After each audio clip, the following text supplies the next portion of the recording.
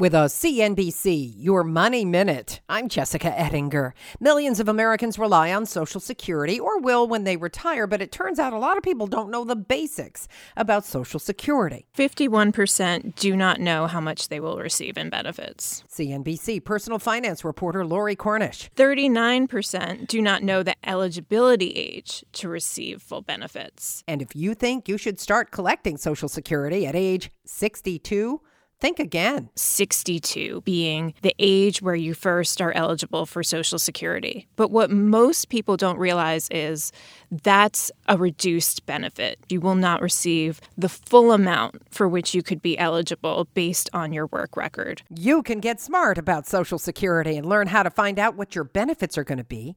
Read Lori's piece at CNBC.com. I'm Jessica Ettinger, CNBC. From their innovative practice facility to unmatched views from the fairway, the PGA of America is helping lower scores and elevate fan experiences with 5G solutions from T-Mobile for Business.